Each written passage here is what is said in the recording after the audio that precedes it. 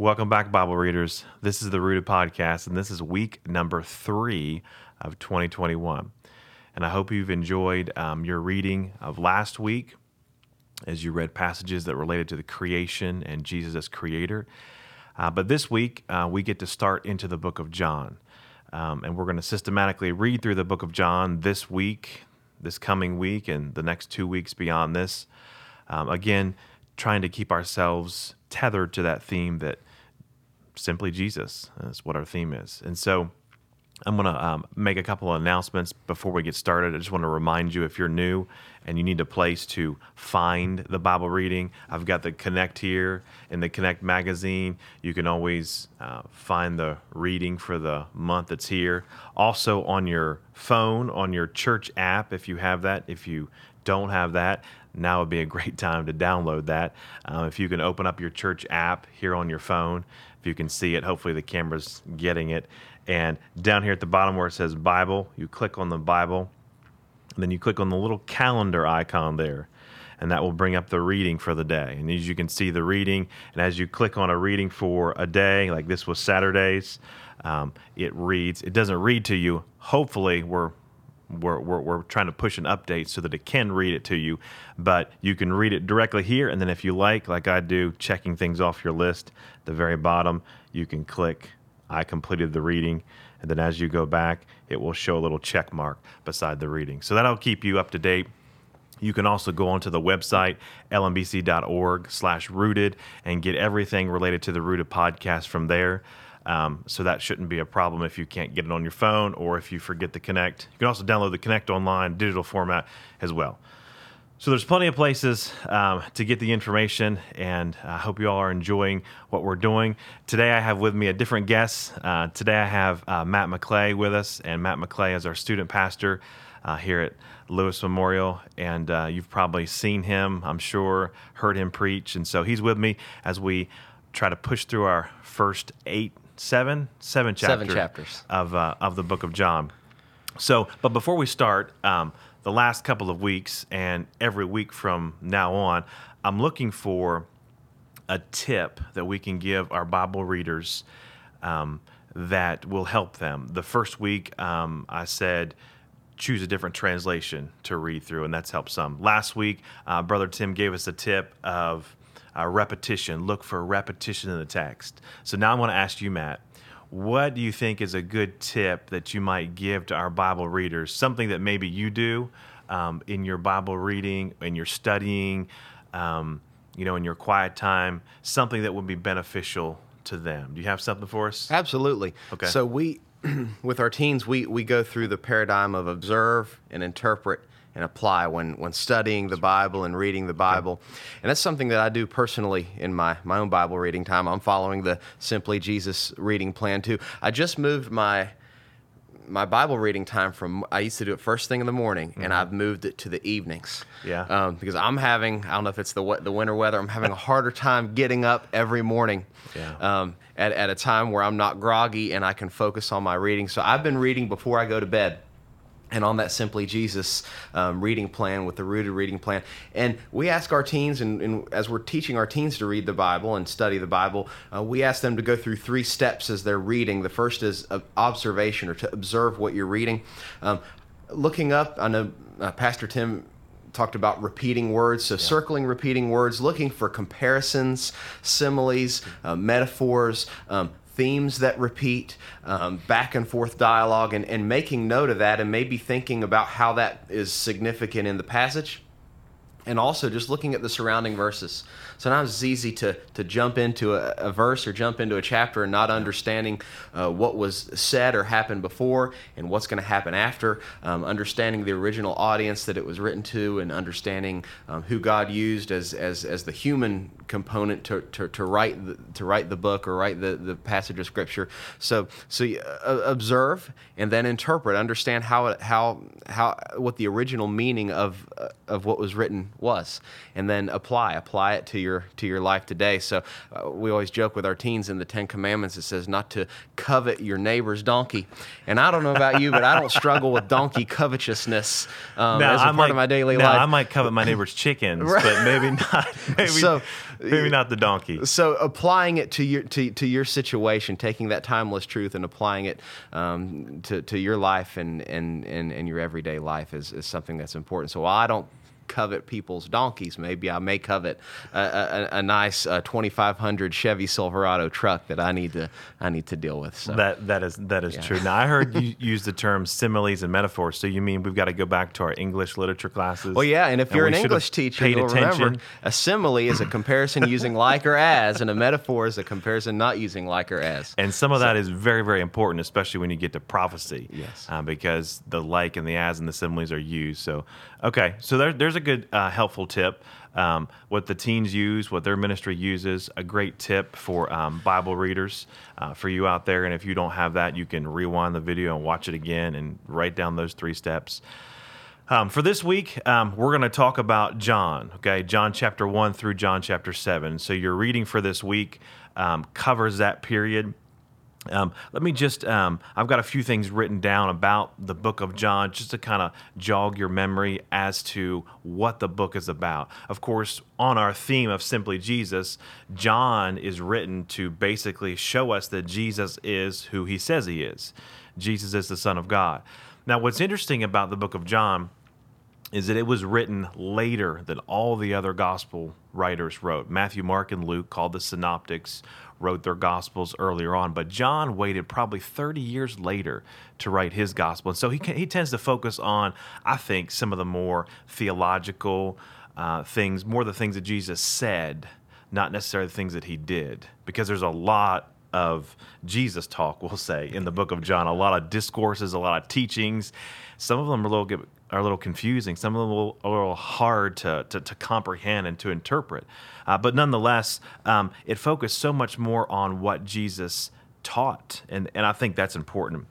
And the other things that you notice in the book of John, just 2 others that I can think of, is that there are a lot of one-on-one conversations that Jesus has with people like Nicodemus, like the woman at the well, just some classic conversations where Jesus is concerned about individuals. And then I can't stop but think about chronology.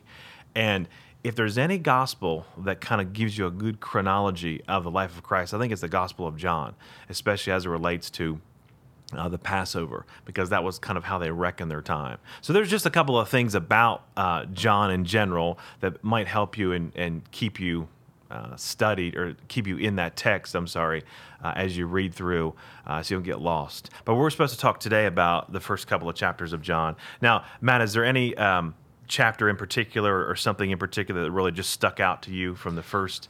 I know that's a lot of material from the first 7 chapters, but is there anything that was really important to you? Yeah, there are some, like you said, some marathon chapters. Yeah. Chapter 6 has over 60 verses yeah. in it. But what I noticed, and you already mentioned a little bit, is how Jesus related to people. And you see the heart of Jesus. I noticed the differences and the similarities between chapters 3 and chapters 4. Jesus in chapter 3 talks to a religious leader, Nicodemus, There you go. Someone who is well respected in the community, thought of probably as a good person. And he brought Nicodemus to a place where he had to understand that he had to be born again, that he couldn't save himself. And then the next chapter is a woman who's known for her licentious lifestyle. Yeah. She's been with 6 men, and she knows that she needs a savior. And Jesus is gentle with her, kind with her, points her to him being the savior, saying, "I am he." So you see, Jesus was no respecter of persons. Jesus brought people to their greatest need, which was him, whether they were respected in the community or not. And you know, we find Nicodemus later, by the way, as you read through the book of John, later on at the very end, Nicodemus is the one who helps, is it Joseph of Arimathea, I think, with the body of Jesus. And I think if I read that today for a class, and I think it says that Nicodemus donated 75 pounds of myrrh, I think it was, to help with the burial of the body of Jesus. So he shows up early on. He's kind of quiet, isn't he? Yeah. And then you don't hear about him throughout the rest of the gospel until the very end. So great analysis, the idea of people. I mean, it's here in the text. I mean, there are tons and tons and tons of people. And really, the first couple of people you come into contact with in the book of John is John the Baptist, and then the other one is his mother. The very first one of the first miracles that Jesus did here in John chapter 2 is the miracle of the water to the wine. But the interesting thing about the miracle of the water to the wine is the last couple of verses of the miracle. And let me read it to you in John chapter 2, verse 11. And this is really the one verse. It says, "This miraculous sign at Cana in Galilee was the first time Jesus revealed his glory, and the disciples believed in him." Now, what happens is that you'll see this word sign come up several times in the book of John. I think there are 7 different times the word sign comes up as it relates to a miracle. And so at the very end of the book of John, he says, "I have given you these signs so that you might believe that Jesus is the Son of God." And so throughout the book of John, circle these, highlight these portions. It'll say, this is a sign. And so it's meant to show that if you look at these 7 signs will tell you that Jesus, or prove to you that Jesus is who he says he is. And so while you're reading through, don't forget to highlight those specific things. Now, is there anything else from further on that you saw that you thought was, I've got a few more passages I want to read. Do you have something you want to read? Well, there's the repetition of the word believe. Oh, yes. And, yes. I yes. cheated, but 98 times in the book of John. So that is one of the central, of course, one of the central messages, kind of grounded in that conversation with Nicodemus. I think chapter 3 contains the most of those references to that word pisteo, which is believe. Yeah. And then another word that's repeated a lot is the word sent, where you see that Jesus was sent on mission from the Father. Yes. Throughout the book of Now wait a minute. Throughout the book of John. I have that. Okay, so 39 times John says Jesus was sent by God. So there it is. So I had that information ready. 39 times. So you can see that Jesus is doing the Father's will. And there's this whole dynamic here of Father and Son in the book of John as well. Of course, it's with his whole ministry in the Gospels, but he's doing the Father's will. He's doing the Father's will. It's where his authority comes from. It comes from the Father. And so there's this whole relationship here that's in the Gospel of John that you see about that. So, let's see. John chapter 5 and John chapter 6. Of course, John chapter 6 is a bread of life discourse. And that is not an easy discourse at all. Easy in the sense of we understand what it means, but even some of the people that were there didn't understand. Mm-hmm. And there's a specific passage in John 6, verse 66, and listen to what it says. After Jesus gave the discourse, it says, "At this point, many of his disciples turned away and deserted him. Then Jesus turned to the 12 and asked, 'Are you going to leave?' And Simon Peter replied, 'Lord, to whom would we go? You have the words that give eternal life. We believe and we know you are the Holy One of God.'" Of all the things that Peter does that, we kind of frown on, he denies Jesus, he tries to push himself to the front, I think, at times. He tries to be like us, I guess we should say, at times. He speaks before he actually thinks about what's going on. This is a classic passage of where he actually is paying attention. He's actually listening. And what a affirmation here of Jesus. Peter says, "Lord, where else are we going to go? You have everything. The words to eternal life. Where else are we going to go?" And that's such a good thing for us today in our world.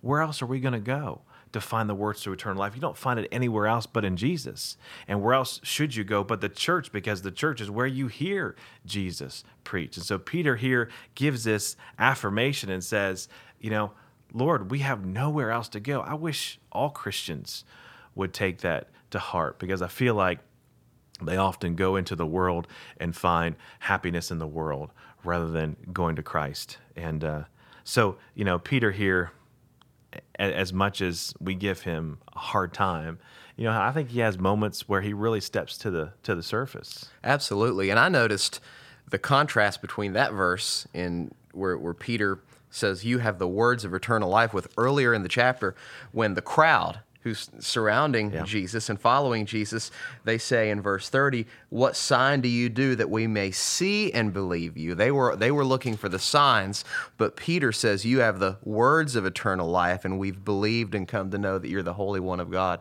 So they were the crowd was always looking for entertainment. They were looking for the signs, and the disciples who believed in Jesus and were following Jesus, they understood that Jesus, the truth that Jesus gave himself, that was what to believe in, not the signs. They definitely had the wrong worldview. Yeah. I guess we could say it that way. And Peter had the right worldview because Jesus is our worldview. He ought to be our worldview.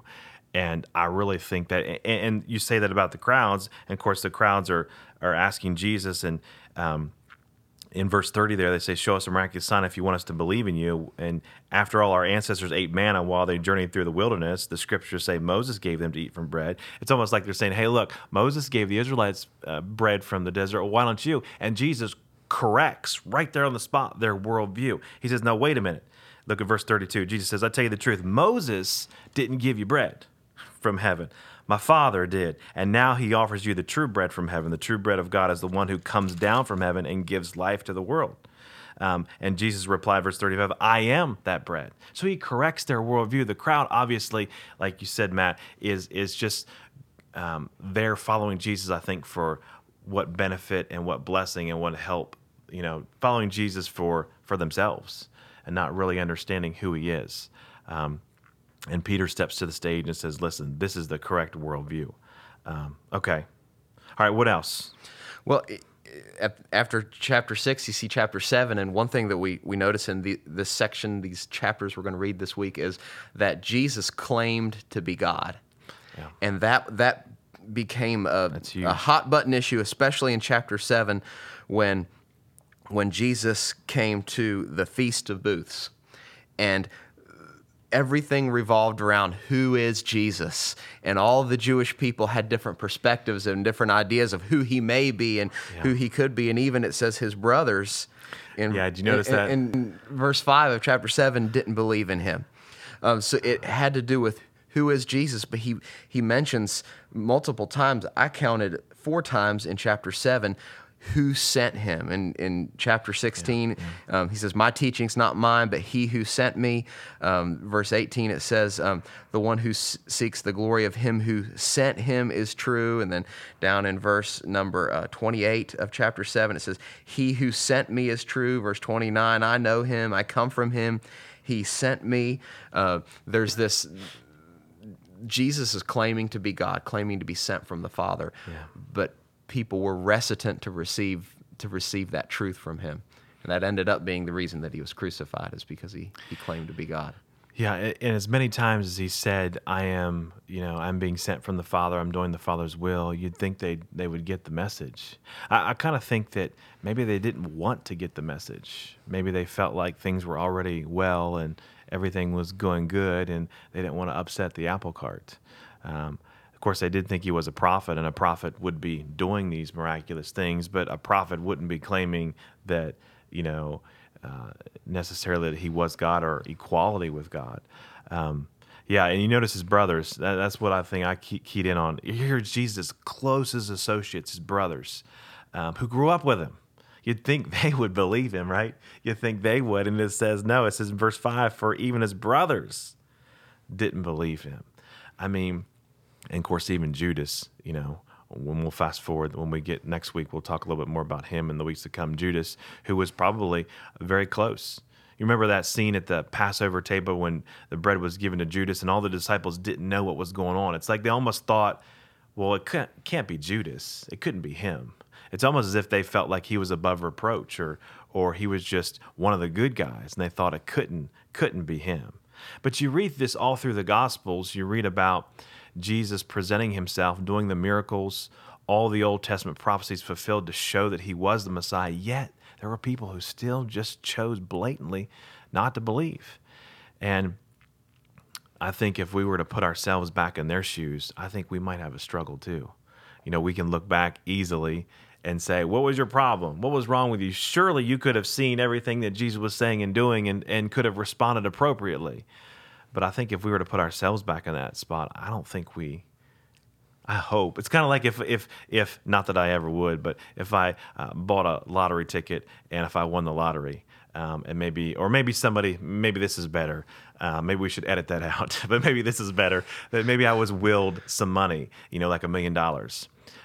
I hope that I would handle that well, and I don't know if I would because I'm not there yet. But I hope that, or I may never be there. I hope that I would handle it well. And it's the same thing, if we put ourselves back into the New Testament times, and wouldn't you love to go back in the New Testament times and see and hear and listen to Jesus? Hope you'd respond well. Hope you'd follow him, right?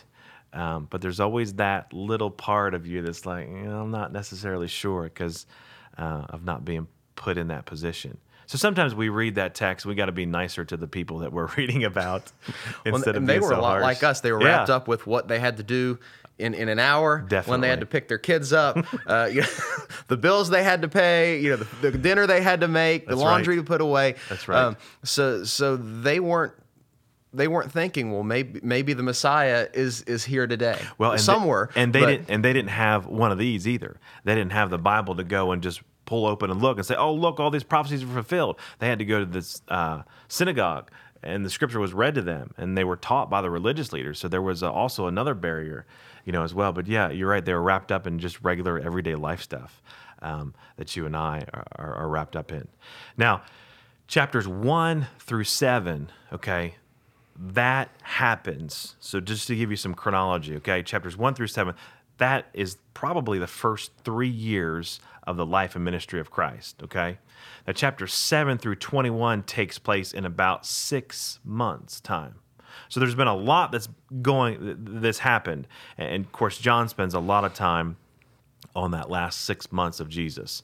And so as you're reading, just kind of put that in your mind. The first 7 chapters take about 3 years. So John really doesn't hit everything. He kind of highlights important things and not everything. You had something? Well, and something interesting, though, is the first chapter and a half take place within a week. Yeah. The chronology if you look at the chronology, starting in verse 19 of chapter 1, you have day 1, and then verse 29 is day 2, verse 35 is day 3, 43 is day 4, chapter 2, verse 1, then when Jesus performs the miracle, turns water into wine. If you add up all the days, is day 7. So you have a week, and then you have in a very extended period of time, and then you have 6 months. So it's important to remember those things as you're reading, because we tend to read as if one thing happened after another, happened after another, and we really appreciate the time that Jesus spent with his disciples. And of course, this is not common just to the book of John. You find a lot of this chronology issues in other books of the Bible, and that's a whole nother study, numbers and chronology in the Bible. I know in the book of Acts, I've studied that extensively, and there are some longer sections where you might have 5 or 6 chapters take place within a couple of weeks' time, but yet, other chapters take years and years and years to happen. There's quite a bit of back and forth. So understand that as you're reading through the Gospels, that even at the end of the book of John, John says that if I were to write down everything that Jesus ever said and did, I couldn't include them in all the books ever written, John says. So we're given the highlights. So I want you to think about that, the highlights, the things that are necessary for us to believe and to trust and to put our faith in Jesus, to grow and mature in him and understand more and more about him. All right, well, I think our time is done for today. So this week, you're going to read the rest of John chapter 1. You've already read a little bit of it, I think, for last week. And so you'll finish chapter 1, and you'll read all the way through chapter 7. So as you're reading through, pay attention to some of these things. Next week, I'll have a different guest with me on here. If you have any questions, don't hesitate to send them to BibleReading@lmbc.org.